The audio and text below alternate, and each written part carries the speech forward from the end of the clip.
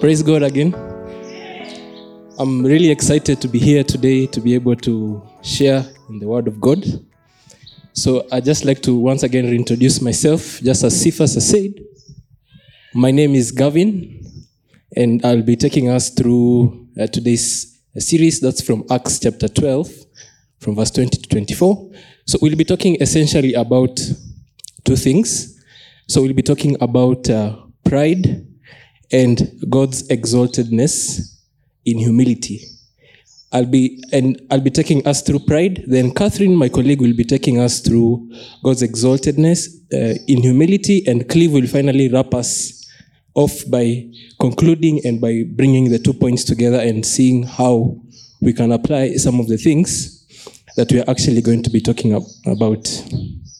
So for those of us who are joining from online, again, I want to welcome you.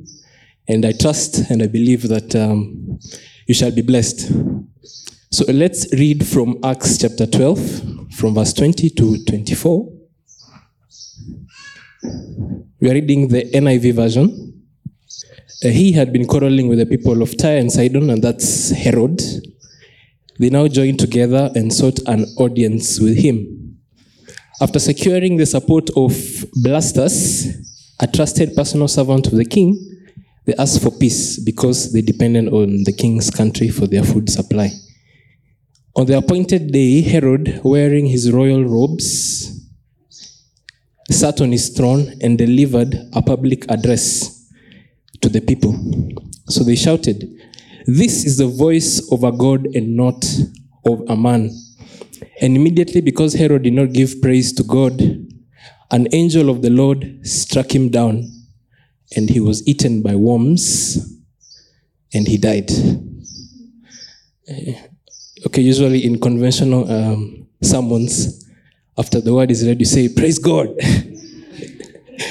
Well, I'm not sure at that point that will sound appropriate, but still there's a reason to praise God. Praise God. Yeah. So, what's pride? And how many of us think they are proud, or how many of us think they are humble? You know, there's this belief, a common belief, that if you think you're humble, then it means you're proud. I don't know how true that is, but there's so many problems, I believe, in this world that are actually caused by pride. And if you look at, we don't even need to go so far back into history. We look at the world wars. It was mostly wars of conquest. What would cause men to desire to, take over other people's lands and rule over other people, if not pride? So let's define pride. So pride, this is not a dictionary definition, but just some observations that I've made about pride. So there are three notions in pride. Number one is a sense of exaltedness or esteem above others or in comparison to others. So that's one element. Then there's also exclusivity in pride. You wouldn't feel proud about something which everybody or anybody can just easily obtain. I mean, if it's a car, if it's a house, if it was a neighborhood that anyone would just easily live in, you wouldn't have a reason to be proud, or is it? So then there's also selfishness. And in this case, selfishness, I don't want to just focus on the individual alone, sometimes even community. I come from a very cool community, or I come from a wonderful lineage. We have a great heritage. My great-grandfather was so-and-so. My father became so-and-so, So there's that element of really being so much focused on yourself or on the clique that you actually belong to. So you bring in those three things and you have a prideful attitude. So my goal today isn't really to help you realize how proud or humble you are, but I just want us to be able to, or I believe, hope that by the end of the sermon, we'll be able to sympathize with Herod and see him as a kindred spirit, because the kind of struggles or the kinds of pitfalls that Herod fell into are very much common to us today. As much as we may not all be kings, maybe there are some of us who are kings, I believe still this is something that we can all relate with very strongly. So the first point is on Herod was an illustrious man and an impressionable man. So let me start with illustrious. Herod has, if you look at his history, Herod Agrippa in this case, 3 years into his birth, his father was assassinated. And then after that, he had to be sent into exile, or he ran away to Rome in fear of Herod, his grandfather, because his grandfather is the one who killed his father. And later on, at about 23 CE, he was born in 10 CE, so that's about 33 years later, he came back to Judea and pleading with his uncle, Herod of Antipas, or Herod, is it Herod of Antipas? Herod Antipas. Yes, Herod Antipas. He was able to get an official position. And then later on the death of Philip, the Tetrarch, who was also his uncle, when Herod died, his kingdom was divided into 3. And Philip was ruling one region, Antipas was ruling another region, and the other region was made a colony to be directly administered by Rome. So, in 36 CE, after the death of Philip, Herod Agrippa, whom we are talking about now, was in good favor with the Roman emperor at the time, and he appointed him to take over from his uncle. 3 years later, Antipas tried to denounce him, and instead he was denounced. So what happened is now Herod Antipas, whom we are talking about, took over his region, and eventually he was given Judea and Samaria. So by the time we are speaking here, Herod was king of the entire Judean region. So he did have a reason to actually feel proud. So coming to us, if we look at ourselves, there are certain talents God has given each of us, opportunities, the privilege to be born in a particular environment with a particular set of circumstances, that somehow so you go through life, have it easy, have the doors open before you, and you are thriving. At least for most of us, or some of us, that's the situation. And I mean, even if we feel like our lives have been a little bit hard, I'm sure there are certain milestones we can always recall and look in our lives and see the progress that we have been able to make. So all these things, as we think about them, they can fill our hearts with pride. So how do we deal with that? So there are 3 things that I think if we are able to think about as we deal with how we understand or how we comprehend our success, then we'll keep ourselves from this pitfall. Number 1, we need to understand that the position that we stand on is courtesy of God's favor or God's, election. It just happened to you. You just happen to have the talents you have. You just happen to be born in the family you were born into the country you were born into. So these things came to us not because of anything we did. So even the fact that the message of the gospel has come to you and now you believe in Jesus is because of God's favor on you, not because of anything you did. So secondly, also, I think as believers, I believe maybe most of us are believers, but then as believers, one of the truths that we know from the scripture is that God has called us to collabor with him. So even the things that we do, it's not about self-glorification. Even in our daily tasks, in our workplaces, it's about being able to contribute to the work of God. So if we also view ourselves as servants and having the privilege from God to be able to serve, then that will also help us in a sense to avoid the pitfalls of really focusing so much on our glory. Then I think the third thing and the final point that I want to make is we also need to have a community-oriented mindset. We are a body of Christ. And all of us have different functions. God has given us different gifts to be able to serve this body.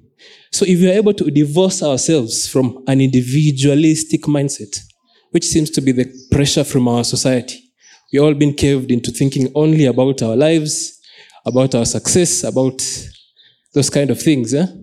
So if we divorce ourselves and see ourselves as part of a body, a glorious body of Christ, called to be able to serve the body and to be able to see all the parts of this body lifted up in exaltation to God, then we shall really be able to avoid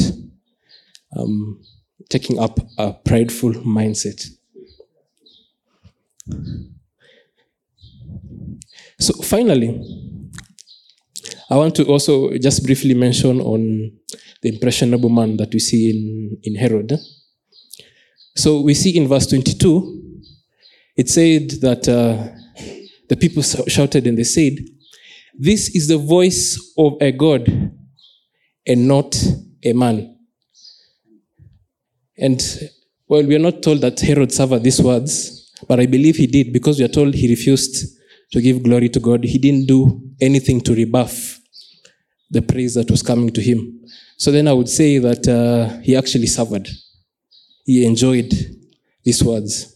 So now coming to us, as believers, we also need to be careful about the way we praise people. Do we praise people having our praise grounded in the truth of their identity? Yeah? We should be able to express our pleasure and our goodwill without necessarily sending people into the pride zone. You know? So that's something also we need to be careful about, because otherwise you could be thinking, oh, you know, we are just praising people, but we are actually being the milestone. We are being the tempter in this case. Yeah. So on the second point on Herod, the flamboyant man, I'll just quickly go through this. So we see in verse 21 that on the appointed day, Herod was dressed in his royal robes, and he sat on his throne, and he delivered an address. So also pride has symbols. There are certain things that it emits, like an odor. Should I call it an odor or should I call it a perfume? It depends on how you look at it. So there are certain things that we can see. One is, for Herod, we see his royal robes. His royal robes were distinct from everybody else's clothes. So we see exclusivity in that. And he also had a throne. The throne was a symbol of him being lifted above everybody else. So what about us? So let's be careful. For example, our dressing. Why do we dress the way we do? Do we dress the way we do to show off? You know, to stand out? Or the people we associate with? Do we associate with certain groups of people because they seem more educated? Or they seem like they have more material things? Or they seem like these are the people who I need to go to my next step because they will connect me? So let's be very careful. And even prejudice. Prejudice is rooted in a prideful identity. When you talk of tribalism, in this country, it has been a rife thing for quite a while. When you talk of racism, maybe we haven't experienced, at least my generation hasn't experienced racism. But I know in other places in the world, this is a sore thing. So the root of it is pride. So these are just some of the symbols of the order that comes out because of pride. So when pride is fully grown, its ultimate expression is to oppose God. And you see with Herod, he opposed God. He killed James. He attempted to kill Peter because of his pride and his desire to please people. And eventually what happened is God opposed him. So, you know, there's a verse that says God opposes the proud and gives grace to the humble. I think it starts with the proud opposing God, because you oppose the order in which he intends us to live, then God opposes you. And then he gives grace to the humble. So thank you. I want to stop there, and I want to invite Catherine to take us through God's exaltedness in humility. Good morning, church family, both here and online. It is an honor to stand before you. I have to admit, when Mbenisi called and asked me to be a part of this, and he shared with me the scripture, I didn't think the first time I stood before you, I'd be preaching on a worm infestation. But here we are, and as we'll see, God alone is above all. And so he is here with us this morning. So as Gavin has said, from here, we're going to look back at our story that we've read in Acts to see what we learn about God. He's taken us through what we've learned about man, but ultimately the Bible and all the stories within it, even stories about worm infestations, are to point us to God. They're to show us who God is. So this morning, I want us to see two big ideas about who God is: his exaltedness and his humility. So first, we're going to start to see that God is the exalted one. In this story, we see that God alone is God. He is exalted, or in other words, he is above all. As one of the guys said as we were preparing for this, he is boss. And I believe we see this in two ways in our story. The first is that we see God is mighty and powerful, and he rules and reigns above all. In a similar way, we also see him as exalted in this story in the way that he refuses to allow another to take his glory. In verse 23, we read, Herod was struck down because he did not give glory to God. We see here that the reason presented for Herod being struck down was just that. He did not give glory to God, period, full stop. He took it all for himself, and as a result, he died. You see, God alone is the exalted one, and he alone is worthy of the glory. He will not, and he cannot share it. We see that when man tries to take the glory, it does not end well for him. Maybe for some of us in this room, and I think maybe especially this morning as we mourn the loss of one of our brothers, we say, this God steps in and kills people, and he wants all the glory for himself. Isn't that pride? Why would I want to serve that kind of God? Well, I would propose to you that in a world that is full of chaos and feeling like things are out of control, I come from the U.S., things feel out of control sometimes. These can actually, for us, be truths that bring us comfort. We have a God who is still in control. When politics and public health and the economy and our education and relationships and so many other things feel like they're falling apart, we can rest in this truth that our God reigns. He never changes. He holds it all in his hands. In a world full of changes, there is one who doesn't. And all power belongs to him. Or maybe you're thinking today, okay, if this God is so powerful, if he can even strike a person dead just like that, then why can't he help me in my situation? Why can't he just act and do something? And I'll say this morning, we don't have so much time to go deeply into this, but to you, I would say, I hear you. Life is hard. There's much suffering around us, and in your suffering, your personal suffering, God hears you. Even in this story, we see that God saw the persecution of his church, and he acted. And it is important that we also see how merciful he is, even to a guy like Herod. Herod had done a lot deserving death even before this point. As we've seen in weeks past, he had been persecuting the church. He had beheaded one of the church leaders. He had arrested another, and yet God showed mercy. We see God's heart here.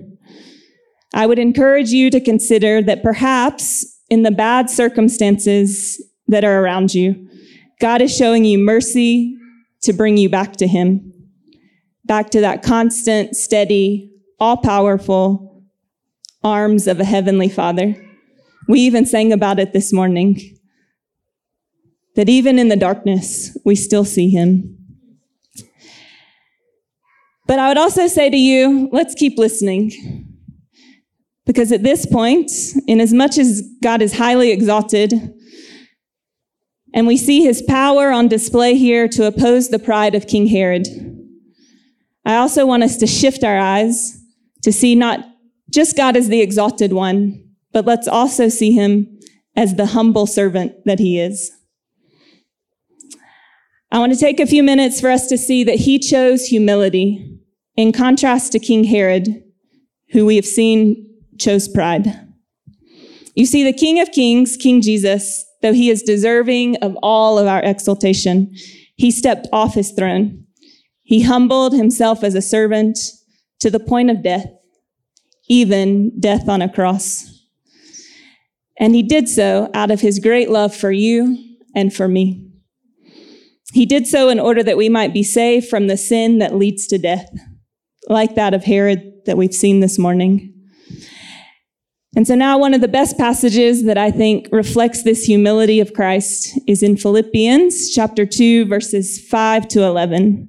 So you can turn with me there, or it will be up on the screens. And the Word of God says, in your relationships with one another, have the same mindset as Christ Jesus, who being in the very nature God, did not consider equality with God something to be used to his own advantage. Rather, he made himself nothing by taking the very nature of a servant, being made in human likeness. And being found in appearance as a man, he humbled himself by becoming obedient to death, even death on a cross. Therefore, God exalted him to the highest place and gave him the name that is above every name, that at the name of Jesus, every knee should bow in heaven and on earth and under the earth, and every tongue acknowledge that Jesus Christ is Lord, to the glory of God the Father. Amen. So with that description of who Jesus is and what he has done in our minds, in these next few moments, I want us to take a look at some of the great contrasts between Herod's way and the way of Jesus, and let us see the example of the humility our King of Kings has shown. So first, let us look at the contrast of the robes. Going back to our scripture in Acts, in verse 21, we read that Herod, as Gavin has mentioned, was dressed in royal robes. Wearing such robes, we can probably assume he wanted to draw attention to himself. As I was thinking about these robes of Herod, I was reflecting on my own wardrobe. Anyone who knows me well could probably tell you I'm not a fashionista. Clothes are not my thing. But, Michelle, I am a reformed sneakerhead. In other words, I love sneakers. Today, I still have too many, and I said Michelle because yesterday at her house, she said, "How do you keep your sneakers so white?"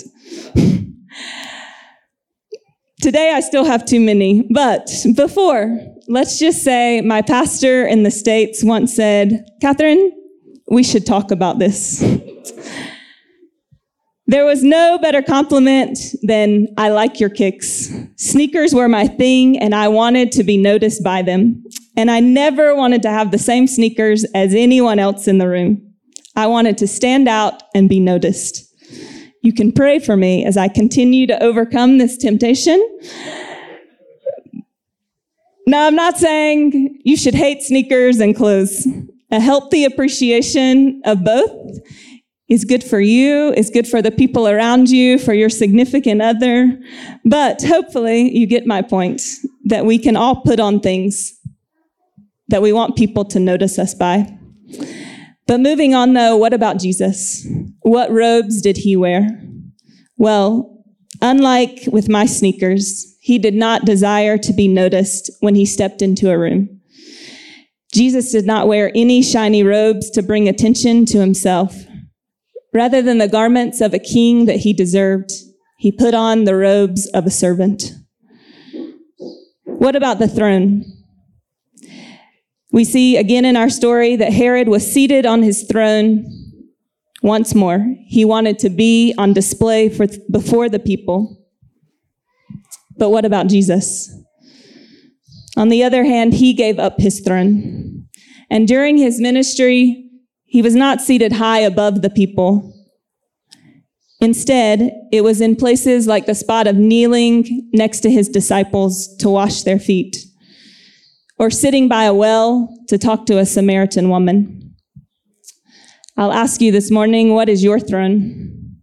I don't know about you, but I can often find myself seated on the throne that I have made for myself, above others, thinking I am better and they must talk up to me.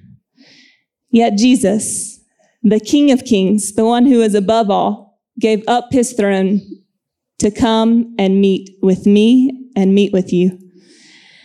So maybe we should consider how we can get off our thrones and find a throne more like his. Maybe it's getting out of our office and going to be with our employees. Maybe it's getting out of our estates and going to have a meal with the kids on the street. Or maybe it's simply giving up the comfortable place that we've set for ourselves and going out and having an uncomfortable conversation. But perhaps the greatest contrast of all between Herod and Jesus are their deaths. You see, because of Herod's pride, he died at the hand of God in the most humiliating way, infested by worms. Because of his humility, though, Jesus willingly died to give God all the glory. Because of our sin, we too deserve death, just like Herod. But while we deserve death, Jesus willingly took our place on the cross. And because of his death, we can receive grace. And the greatest news, church, is that unlike Herod, Jesus did not stay dead. He rose up out of the grave, and through his resurrection, he defeated sin and death once and for all.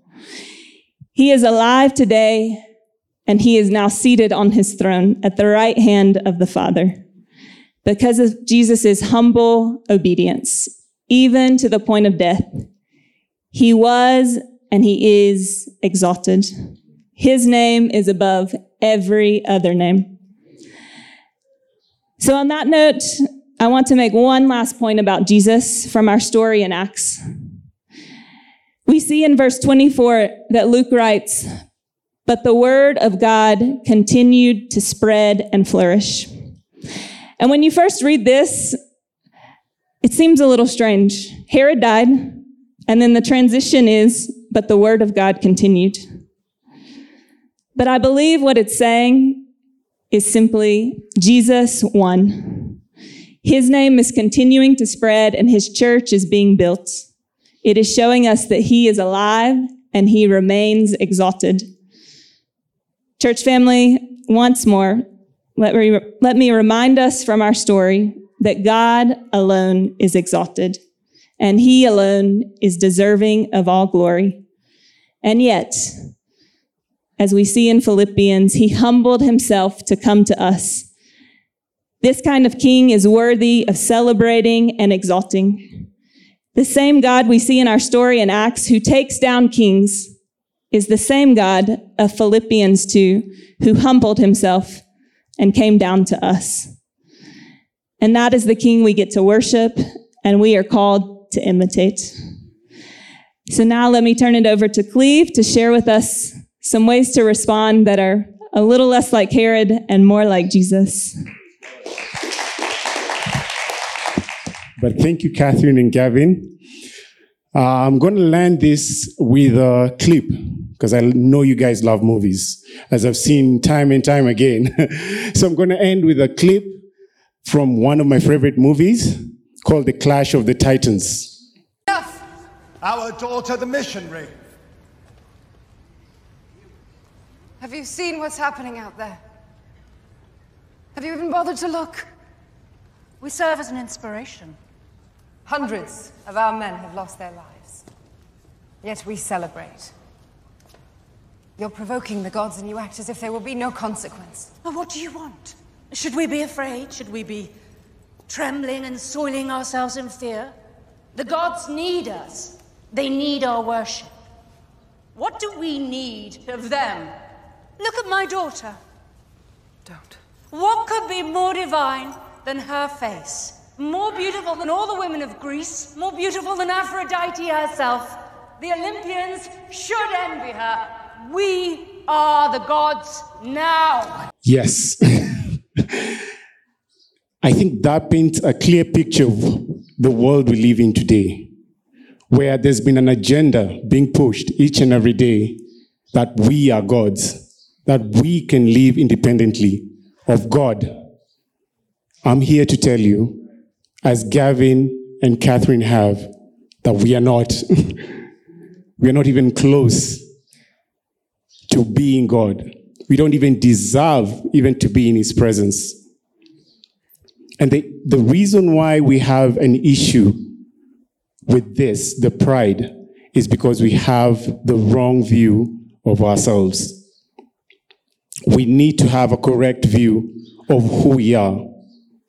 We've been pushed by social media. The likes makes us feel good.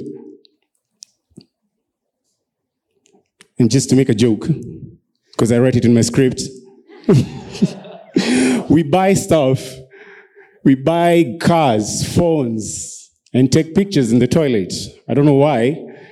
Just to show that we got the new iPhone. But we live in a world that overemphasizes on self-worth and self-esteem, giving us an importance that's not there. It has been mentioned before that we were not deserving of Christ. And even as Christians, we sometimes see ourselves as people who are deserving because of what we do.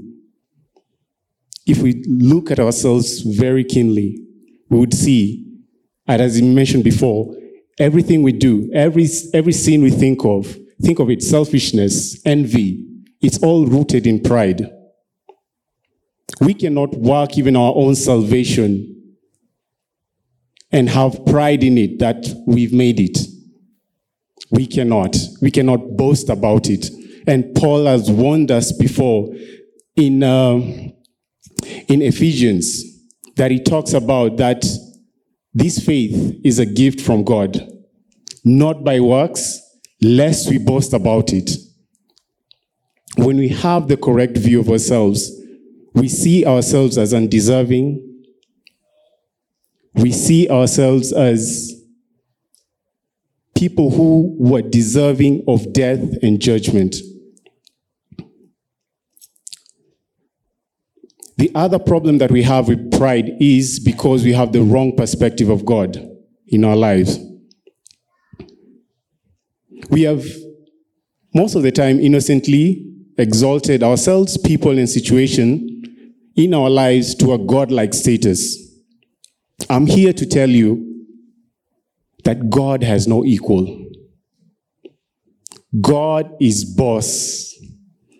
Lord is not a nickname of God. It's a title, and He deserves it to be called Lord in our lives. Not because there's something that He did, but because it's who He is. And when we lean into that truth, we come to realize that everything that happens, the people who are even in authority, us who are in authority, the gifts that has been given, He's the one who installs kings. He's the one who has the ability, who gives us the ability to work, to create wealth. He's the one who enables us to walk a spiritual life that is honoring to Him. So all we have to do is just sit. So we cannot boast that we are gods. We have to recognize that God is God alone and He has no equal.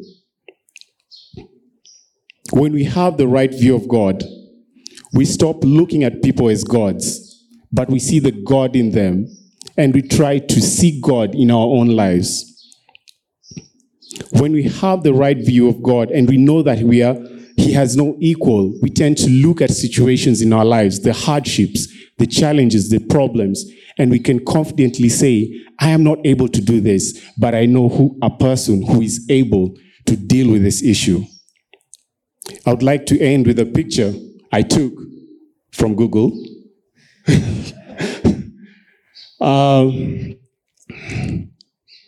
Someone can tell me what that is? The galaxy. Someone can point in the galaxy where Earth is. Somewhere. Is it, let me help, is it here? To the right. Somewhere there? Up a little. Let me help you out. Let me help you out, Michelle. On to the next slide. I'll show you where exactly we are. Right. Somewhere there. Can someone spot you? Can you spot yourself right there? But that's where we are. Doesn't it make you feel small? Well, I'm not here to make you feel small. I'm here to tell you, you are small. You are insignificant. That's us. And to think about it, God says He holds all that in the palm of His hands. He looks at it every day in the palm of His hands. And He calls it good.